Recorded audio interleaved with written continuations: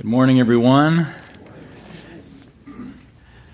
Well, as Harry mentioned, I am going to be doing a little traveling, and I've really honestly tried to work it to where I'm gone as little as possible, but, stuff just adds up sometimes with COVID.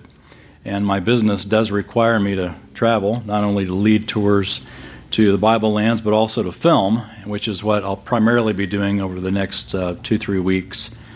And then Kathy and I and our daughters are going to have a little R&R at the Atlantic coast. So anyway, looking forward to that, but I'll miss you, really.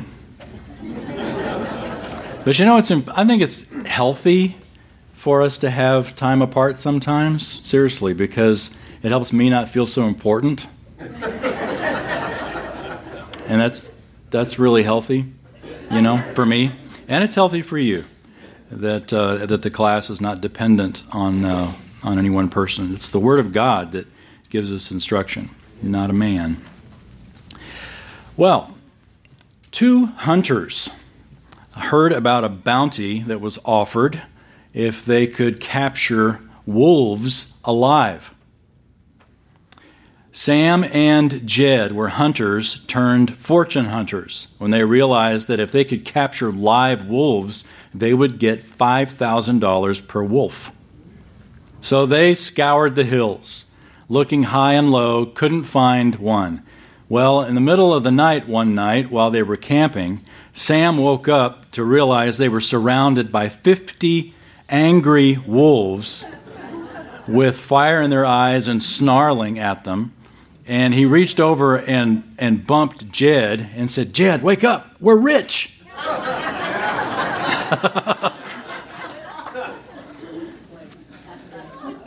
Money does something to our perspective, doesn't it? It can. For the opportunity to have a lot more money, it can blur our logic. One man wrote to the Christian Science Monitor and said, quote, "Dear sirs, when I subscribed a year ago, you stated that if I wasn't satisfied at the end of the year, I could have my money back. Well, I would like it back. On second thought, to save you the trouble, please apply it on my next year's subscription."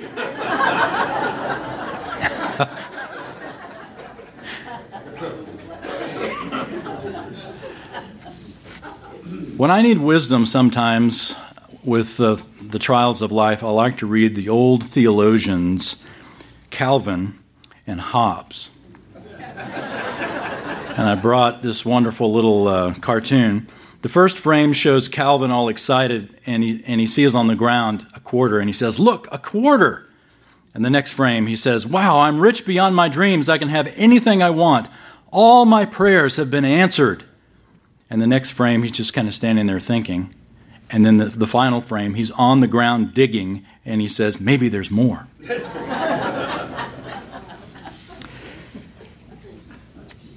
It's a great window into our hearts, isn't it? When we read our Bibles, we find about 500 verses on prayer, amazingly, less than 500 on faith, and 2,350 verses on money. Jesus taught more on money than any single subject. You know that? Even more than heaven and hell combined. Jesus taught about money. Why is that? Well, because we live and work in a world that often defines our success or failure in financial terms. And yet, ironically, on our money, it's printed, "In God we trust." Billy Graham wrote, he said, "If a person can get his attitude toward money straight, it will help straighten out almost every other area of life." So how do we do that? Well, let's look together at one of the greatest bits of advice on money and the bigger picture of contentment, and that is in 1 Timothy chapter 6. We're continuing our series where we take a single message from each book of the Bible, just not teaching through the whole book, just taking a single look at every single book of the Bible, and we've made it all the way to 1 Timothy. If you read through the book of Acts and Paul's missionary journeys, you remember that on his first missionary journey, he came to a place called Lystra. And at Lystra, Paul was, initially, he and Barnabas were hailed as gods because of the miracle that they did, that Paul did. And then when they found out they weren't gods, they stoned Paul and left him for dead. That's the crowd for you. You're either a god or we're going to stone you dead. Well, they left him for dead, but miraculously he got up and left town. Of course, he left town. And then on his second missionary journey, to his credit, Paul came back to Lystra. And you would think that Lystra was sort of a lost cause in Paul's mind. I mean, this is, after all, the place that stoned me last time I was here. But evidently it wasn't, because at Lystra, Paul also came across a very outstanding young man named Timothy. And Timothy joined Paul and Silas on the second missionary journey, and Timothy never looked back. In fact, Paul became Timothy's mentor for the rest of Paul's life. And after Paul was imprisoned, the apostle wrote to Timothy, wrote a couple of letters, the first of which we're looking at here in 1 Timothy 6. Timothy was the pastor, the young pastor of the amazing church of Ephesus, to which Paul also wrote the book of Ephesians. And so, if you think about it, Ephesus got some incredible teaching. It got the book of Ephesians, it got 1st and 2nd Timothy, it got Paul living there for 3 years, Timothy ministering there as pastor for however many years. The Apostle John lived there during his last years, and then John also probably wrote the Gospel of John, his 3 epistles from Ephesus, and wrote in the book of Revelation the final letter there to Ephesus, to the church at Ephesus. So Timothy pastored an incredible church. And 1 Timothy is Paul's writing to this young pastor about how to do all things ministry, but also what to teach people regarding this huge issue of money and the bigger issue of contentment. 1 Timothy 6, look down at verse 5. It's kind of in the middle of a thought, but it's tough to pick it up unless we start at verse 1. But Paul writes about men, these evil men, verse 5, who are of constant friction between men of depraved mind and deprived of the truth, who suppose that godliness is a means of gain. If you have the New International Version, I think it says of financial gain, which is what Paul's talking about. It's the idea of the reason that we're godly is because it pays off. Now, there's a lot of people, godly people, in the Scriptures who were rich. Think about Abraham. Think about David. But think about Jesus. And he's got the most godly man in the Bible who was born dirt poor and died dirt poor. So it's not a one-to-one connection. We can get upside down like Calvin digging in the dirt, or like a couple of hunters out trying to look for wolves, and get upside down in our priorities regarding money. Greed is like that. It'll do that to you. And if you've ever eaten a bag of potato chips, you know exactly what I'm talking about. You can't have just one. You want to eat half the bag, unless they're low-fat chips, and then just go ahead and eat the whole bag. You can't drink a Coke and be satisfied. After you're done drinking a Coca-Cola, you're even more thirsty than when you started. It's designed to give you discontent, and that's really what marketing does. Marketing, we live in a world that makes its money off of making us discontent. The way they sell us stuff is by letting us know, you don't have what you need, but we got what you need. All you got to do is buy it. That's marketing. And it began, honestly, some marketing is obviously good, like the gospel. We got what you need. It's the good news. You need to believe in Jesus Christ to have your sins forgiven. Otherwise, there's eternal punishment. But think about where discontent began. Discontent began back with the lie in the Garden of Eden, didn't it? In a context in which, this is amazing, a context in which God told Adam and Eve, you can eat from every tree on planet Earth except one. Now that's pretty generous. Every tree, every fruit-bearing tree is yours. But this one. What did Satan focus on? That one thing. And he used that to drive a wedge between Adam and Eve and God. God's holding out on you. If God really loved you, if God really had your best in mind, then you could eat from this tree too. Did God really say you should? The reason he did that is because you'll be better off if you do it. See, that's marketing, isn't it? Creating discontent in order to cause us to act. Satan zeroed in on the one thing God prohibited and created discontent in the context of abundance. Now, that is a simple sentence, but that is the sentence of our lives. We have discontent in a context of abundance. Well, in contrast, here we've read verse 5 of those who suppose that godliness is a means of gain. In other words, they're just in it for the money. Look at verse 6. There's a contrast here. Paul writes, "But godliness actually is a means of great gain when accompanied by contentment." See, there's nothing wrong with gain. Just make sure it's the gain we're chasing is the right gain. It's the right goal. And if our motivation to obey God is simply because God's going to give us something or reward us financially or materially, then our barometer of God's blessings, simply financial, Paul says, you've been robbed of the truth. And think about that. That's really a neat picture. That if you're thinking about where the true richness is, if you think it's in money or material things, you have been robbed of the truth. It's a neat picture. We're talking about money, and Paul says you're robbed of the truth. Biblically, the motivation to live a good life isn't greed, but it's gratitude. Max Lucado wrote this. He said, "Contentment is a state of heart in which you would be at peace if God gave you nothing more than he already has. Test yourself with this question. What if God's only gift to you were his grace to save you? Would you be content?" Well, we got a principle already from the text here. This is principle number 1 that we could take away by means of application, and it's simply this, that our greatest gain comes in non-financial goals, godliness and contentment. Godliness and contentment. Our greatest gain comes in non-financial goals. Think about the things that mean the most to you in life. And we may get a lot of those things through money, but, money is not the goal. It's a tool. It is a tool that we use, or it is something that we worship. Benjamin Franklin once said, "Who is rich? He that is content." Who is content? Nobody. Just listen to how Paul said it in the book of Philippians. You don't need to turn there, but just listen to Philippians chapter 4, starting in verse 11. Philippians 4:11, Paul writes, "Not that I speak from want, for I have learned to be content in whatever circumstances I am. I know how to get along with humble means, and I also know how to live in prosperity. In any and every circumstance, I have learned the secret of being filled and going hungry, both of having abundance and suffering need.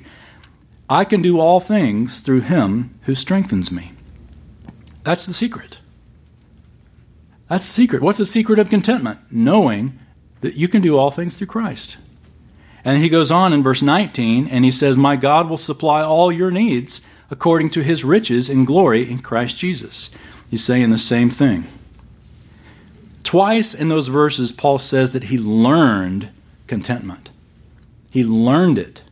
He wasn't born content. He didn't become content as soon as he placed his faith in Christ. He says he learned it, and he learned it against the ropes of struggle. And I love that because even the Apostle Paul had to learn contentment. How much more do we have to learn it? It's not something we're born with.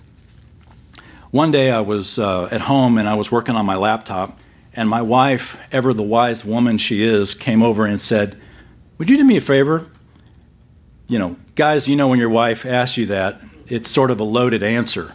There's no answer but yes, but then you brace yourself for whatever it is, because it could be anything." She said, "Instead of working on your laptop today, why don't you pick a good book and just sit in the backyard and read it?" And I thought, well, I can say yes to that. And so I went and grabbed Ann Voskamp's celebrated book called 1,000 Gifts. I always heard about how great it was. I'd never read it. And we had it on the shelf, so I grabbed it. And honestly, at first, the book was a little hard to read. It's got short sentences, sort of choppy phrases. I mean, the book's got more periods than per square inch. than most books I've read. It's not a speed read, which bothers me because when I read books, I read them pretty fast. And when you got periods all over the place, it's like these constant speed bumps that keep stopping you. And about halfway through, I figured out, I bet she did that on purpose. She's slowing me down and forcing me to read slower. And it reminded me, the whole idea of the 1,000 gifts that Anne writes about. The book reminds us that gratitude begins and continues by giving thanks for God's blessings that are right in front of you. And she did this by listing 1,000 gifts that she sees just in her daily life as a farmer's wife. And so she sort of challenged the reader to do the same thing, not to write 1,000, a list of 1,000 things, but I thought, I could start with 10. So I wrote a few down. Let me read them to you. My wife and daughters, the love that dogs give us, music that inspires worship, the changing seasons, silence of early mornings, Israel trips, fingers to type with, meetings that start on time, God gives strength to go on when I can't, receiving clear direction. And there are others. But one of the things I learned is that the challenge, and she goes on to say, basically have this mindset every day, that you want to have a daily mindset of looking for things to be thankful for. And what this does, if you've got the assignment in your heart to look for things to be thankful for, then you are retraining your brain to look for things to be thankful for. We default to looking to things to complain for. Like, I don't know if you've ever had a car that was out of alignment. I used to have a pickup truck, and it seemed like every pothole I hit knocked that thing so far out of alignment. I'd be going down the road, and if I didn't keep my hand on the steering wheel and I just let go, all of a sudden I'd be in the ditch. That's our hearts. Our hearts are out of alignment. By default, we'd be in the ditch if it wasn't for the Holy Spirit giving us the wisdom to hang on and to keep steering in the right direction. Having a mindset of thankfulness each day, of saying, look, today I'm going to look for something to be thankful. I'm going to look for something to give thanks to God. It reshapes your mind. It causes you, it retrains your brain to look for things to be grateful for. And that's really helpful. I found it very helpful. Paul goes on to nurture this kind of a mindset.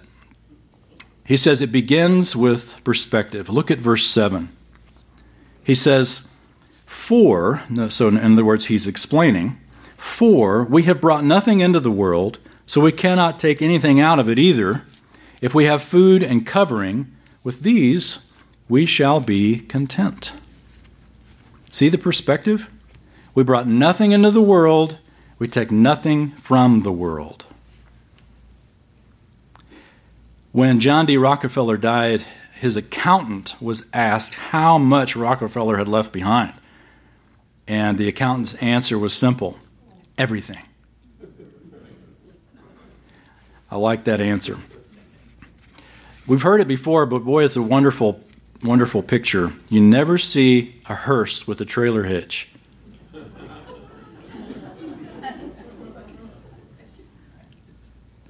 Brought nothing into the world, you take nothing out with you. You go out alone.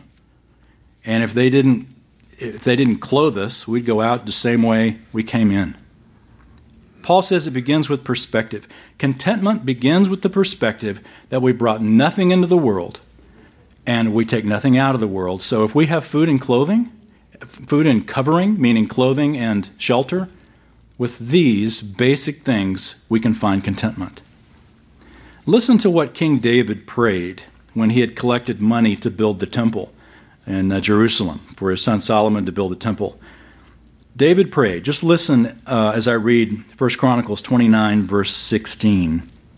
David prayed, O Lord our God, as for all this abundance that we have provided for building you a temple for your holy name, it comes from your hand and all of it belongs to you.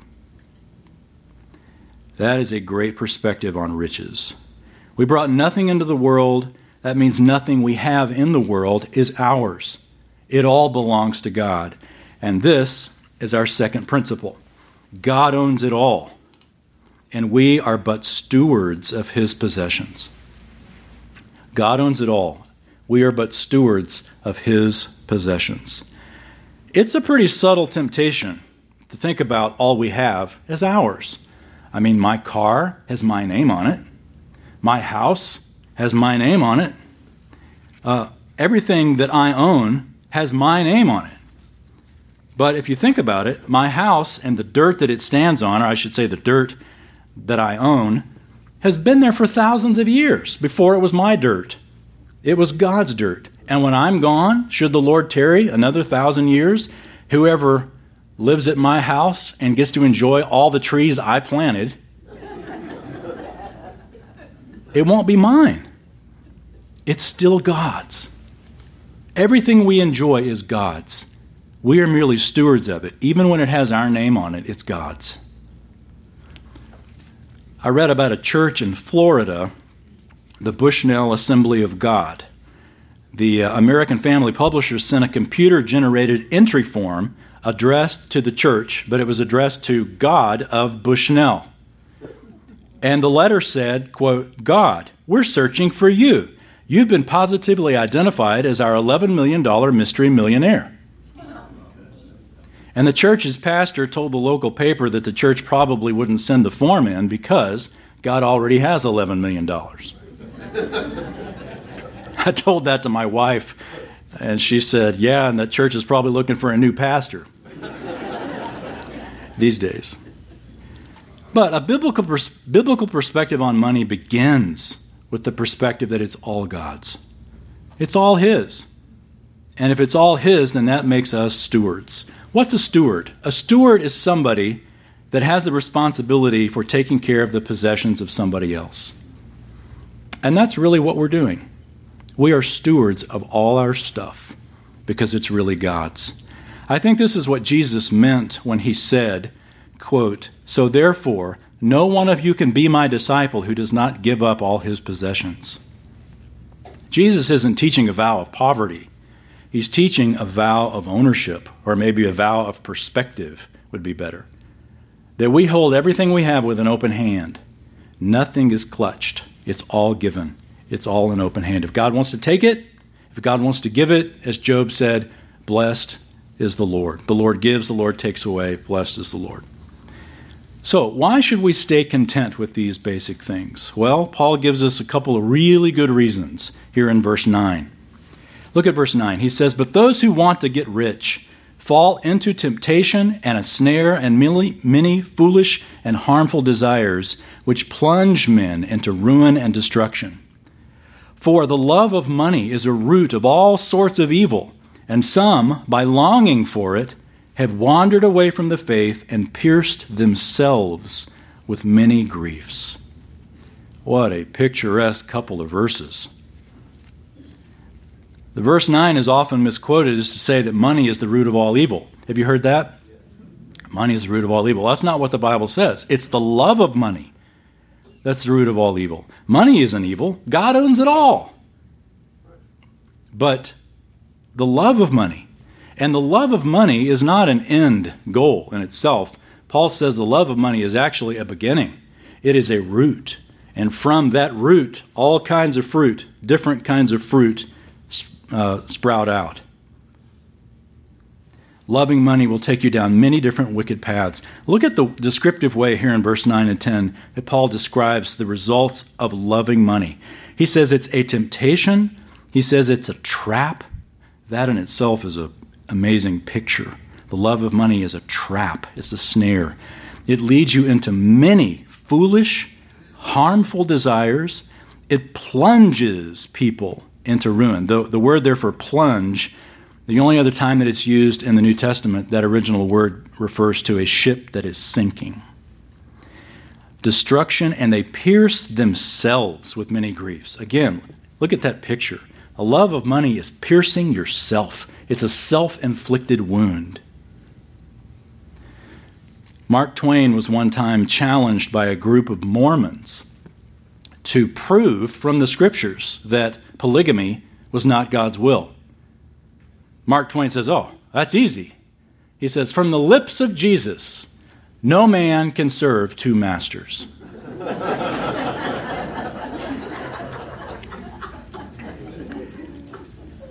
Well, that's pretty much out of context, isn't it? The true context of that comes from Matthew 6. Listen while I read the full context here. It's not talking about marriage. It's talking about money. Jesus said, "No one can serve two masters. Either he will hate the one and love the other, or he will be devoted to the one and despise the other. You cannot serve both God and money." You cannot, Jesus says, serve both God and money. It's one or the other. The Barna Research Group, George Barna's research group, reported that almost 40% of Americans identify money as their primary felt need. We see it, don't we? And we struggle with it ourselves. I remember that line in Forrest Gump where, Apple's stock just went through the roof, and Forrest Gump says, "Well, I don't have to worry about anything else now." He says, "We're never going to have to worry about money again." And he says, "Well, that's good. That's one less thing." And all of us looking at it going, "Yeah, but that's everything." But boy, his perspective was actually more accurate than ours, wasn't it? It's not everything. God is the one who owns it all. I was standing in a convenience store one time, buying a soft drink or something. I was there in line, and the lady in front of me, when she got up to the counter, began buying all these lottery tickets. And she knew them all by name. She says, "I want 5 quick picks and 7 lucky this," and whatever the names are. She was rattling them off, and before I know, she had spent like $40-50 on these tickets. Anyway, while they were tearing them off and ringing it all up, I just said, "Excuse me, do you ever break even on that?" And she turned around with just this beautiful face, and she said, "Sometimes." I said, "In other words, no. Because sometimes it isn't a one-for-one thing. Sometimes you break even. Most of the time, you don't." Susie Orman has a book called 9 Steps to Financial Freedom, and she shares in it a story that every time I read it is chilling. She says, "When I was 13, my dad owned his own business, a tiny shack where he sold chicken, ribs, hamburgers, hot dogs, and French fries. One day, the oil that the chicken was fried in caught fire. In a few minutes, the whole place exploded in flames. My dad bolted from the store before the flames could engulf him. Then my mom and I arrived on the scene, and we all stood outside watching the fire burn away my dad's business. All of a sudden, my dad realized he had left his money in the metal cash register inside the building, and I watched in disbelief as he ran back into the inferno before anyone could stop him. He tried to open the metal register, but the intense heat had already sealed the drawer shut. Knowing that every penny he had was locked in front of him and about to go up in flames, he picked up the scalding metal box and carried it outside. When he threw the register on the ground, the skin on his arms and chest came off with it. He had escaped the fire safely once, untouched. Then he voluntarily risked his life and was severely injured. The money was that important. That was when I learned that money is obviously more important than life itself. From that point on, earning money, lots of money, not only became what drove me professionally, but also became my emotional priority." The plain fact is that money, as Jesus said, competes with God as master of our lives more than anything else does. Listen to Solomon's words in Ecclesiastes chapter 5, verse 10. Solomon wrote, "He who loves money will not be satisfied with money, nor he who loves abundance with its income. This too is vanity." Let me read it again. "He who loves money will not be satisfied with money, nor he who loves abundance with its income. This too is vanity." If I could say that another way, you can't get enough of what you worship.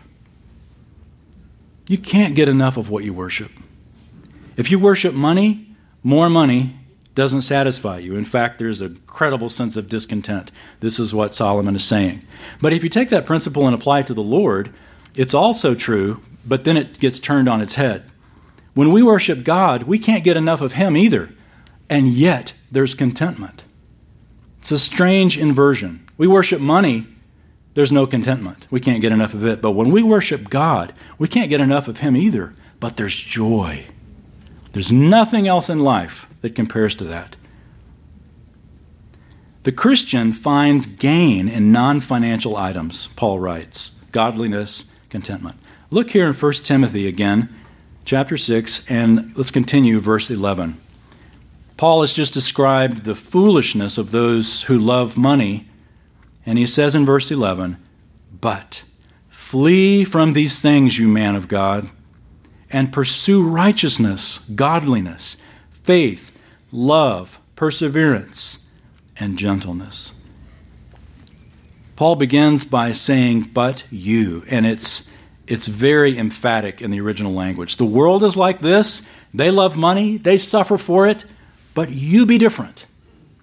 You pursue different things. You pursue eternal things. You pursue the things of God. Let's skip a few verses, but look down at verse 17. Paul continues this theme. He says, "Instruct those who are rich in this present world not to be conceited, or to fix their hope on the uncertainty of riches, but on God, who richly supplies us with all things to enjoy. Instruct them to do good, to be rich in good works, to be generous and ready to share, storing up for themselves the treasure of a good foundation for the future, so that they may take hold of that which is life indeed." There's negative commands here and there's positive commands. First, the negative. If you're rich, and by the way, we all are, if the baseline is, if we have food and covering, we should be content. Anything above it, and that includes all of us, are rich. Paul says, for those of you who are rich, first of all, don't be conceited. To be conceited with money is to place your hope in it. In fact, he goes on to say that. Don't fix your hope on the uncertainty of riches. If you have ever placed your hope on uncertain riches, and then all of a sudden the riches were gone, you know exactly the futility of that kind of a passion. I grew up with a father who pursued money. In fact, I can remember him at one point actually telling me the reason that he was doing this particular work. He said eventually there's going to be plenty of money for everybody. That never panned out. And I remember the futility and frustration of him working so hard, and he just seemed to go backwards with it all. Don't fix your hope on the uncertainty of riches. Well, here's the positive command. If that's what we don't do, what do we do? He says, fix your hope on God, who richly supplies. What a beautiful picture. God richly supplies. It's all His, remember, by the way. He says, if you want to be rich in something else. Be rich in good works. That's true wealth, to be rich in good works. Be generous, he says. Be ready to share. Store up true riches. Well, here's the final principle we get from 1 Timothy 6. When our hope is in God, we are free to be rich in good works. If your hope is in God, you're free to be rich in good works. Because, you see, we're trusting Him to take care of all that money stuff. That doesn't mean that we don't work. Paul would say, he would write in the epistles to the Thessalonians, if a man doesn't work, he doesn't eat. There is this sense of responsibility. In fact, Paul would never presume upon any of the churches that he visited. He always would work hard and not expect, to be given anything. To where if he was given anything, it was just extra, or he often passed it along to others. But when our hope is in God, we are free to be rich in good works. Jesus taught a very similar truth, didn't he? I wonder if these verses sound familiar to you. Turn to, if you would, to Matthew. You can leave 1 Timothy and turn to Matthew 6. And let's read a couple of words that Jesus wrote right along the same line. Matthew 6. This is his Sermon on the Mount, Jesus' Sermon on the Mount. And he said some very similar principles that Paul said, and it's nice to sort of hear it reiterated in a different way. Matthew 6, let's start in verse 19. Paul writes, "Do not store up for yourselves treasures on earth, where moth and rust destroy, and where thieves break in and steal. But store up for yourselves treasures in heaven, where neither moth nor rust destroys, and where thieves do not break in and steal. For where your treasure is, there your heart will be also." Look down at verse 31. "Do not worry then, saying, 'What will we eat? What will we drink? What will we wear for clothing?' For the Gentiles eagerly seek all these things, for your heavenly Father knows that you need all these things. But seek first his kingdom and his righteousness, and all these things will be added to you."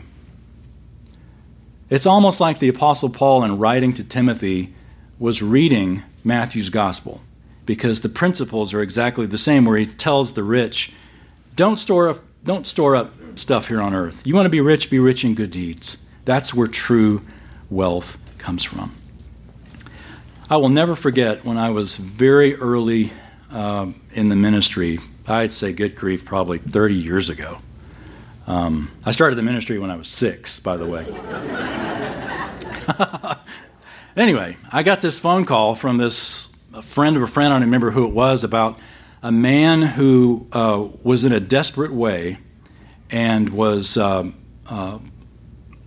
asked if I'd go over and talk with him.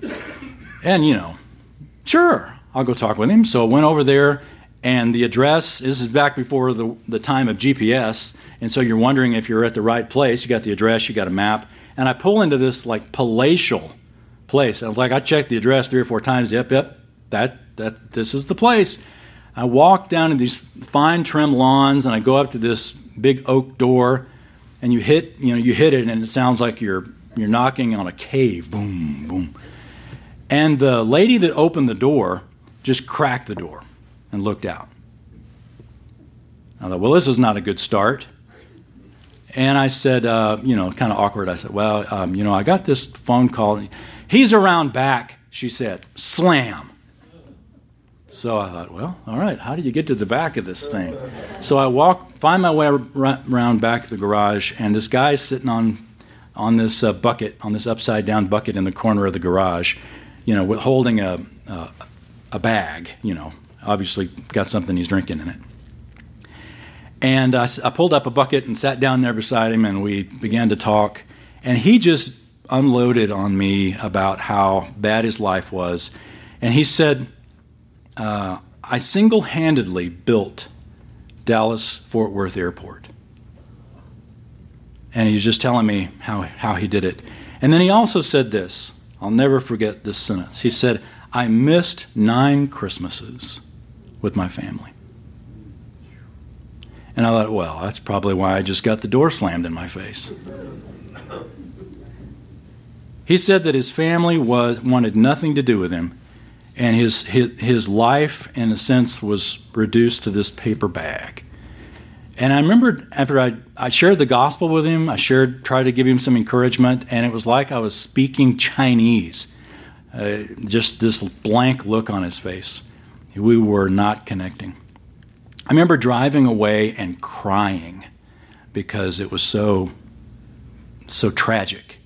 It was so tragic that money was, and he had it. I just drove away from this castle, and it was a castle of despair. Now, we probably don't live in castles, but we can have that same despair. If money is the thing that we're chasing, as opposed to, as Jesus says, seek first his kingdom and his righteousness, and all these other things that the Gentiles chase, they will be added to you. Or as Paul says, you don't chase those things, man of God, woman of God. You chase the things of righteousness, and you trust the Lord who owns it all. So our 3 principles, once again, just to summarize. Our greatest gain comes in non-financial goals: godliness and contentment. Second, God owns it all, and we are simply stewards of his possessions. And finally, when our hope is in God, we are free to be rich in good works. Boy, it's tough. We close our Bibles and we say amen, and we walk right back out into the Garden of Eden with the lies of Satan pointing to the one tree we can't have. Remember, look for those blessings. God has blessed us in abundance if we'll just look for it and if we'll give him thanks for what he has given. That's a healthy perspective. Let's pray.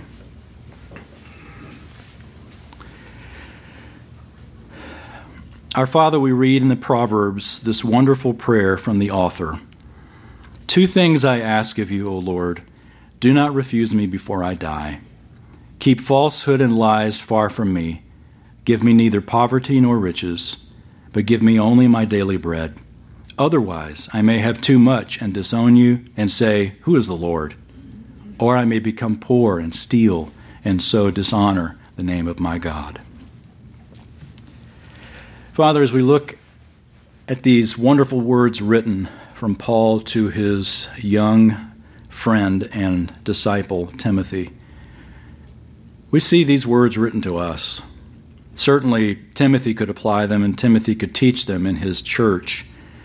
But we read these words as if they were written to us because we live in a culture that money is God. Money is the thing that is chased and what defines success.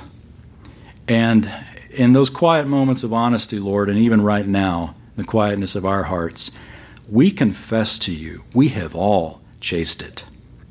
We have all felt the futility of trying to have 2 gods and the discontent that takes over our hearts when we look to anyone but you as the one who provides. Thank you for the words of Christ in Matthew 6. Thank you for the words of Paul in 1 Timothy 6. These words that remind us that we need to pursue godliness and trust you, Lord, you who own it all, who know our needs and promise to meet them, that we can trust you that you will take care of us.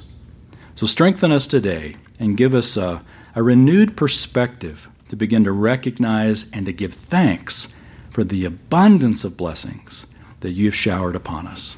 And we pray in Jesus' name, amen.